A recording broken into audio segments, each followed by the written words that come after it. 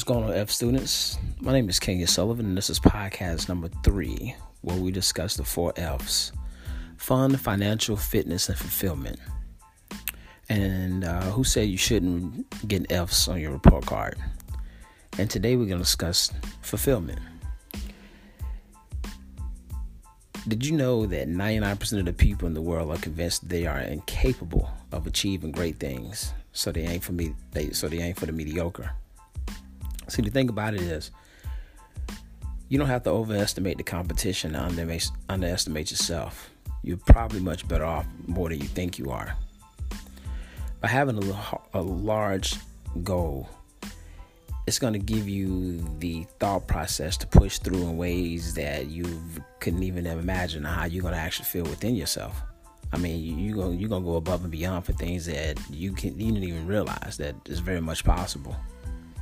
And see, the thing about it is, if the potential payoff for a mediocre goal is average, more than likely your effort is going to be about the same thing. I personally like to set large goals, considering the fact that it pushes me in levels that I never really thought I can do. And also, if the battle for the dream is worth dreaming, I might as well go for it to a large extent. Somebody once told me the fishing is best where the fewest go. And the collective insecurities of the world makes it easy for people to hit home runs while everyone else is aiming for base hits.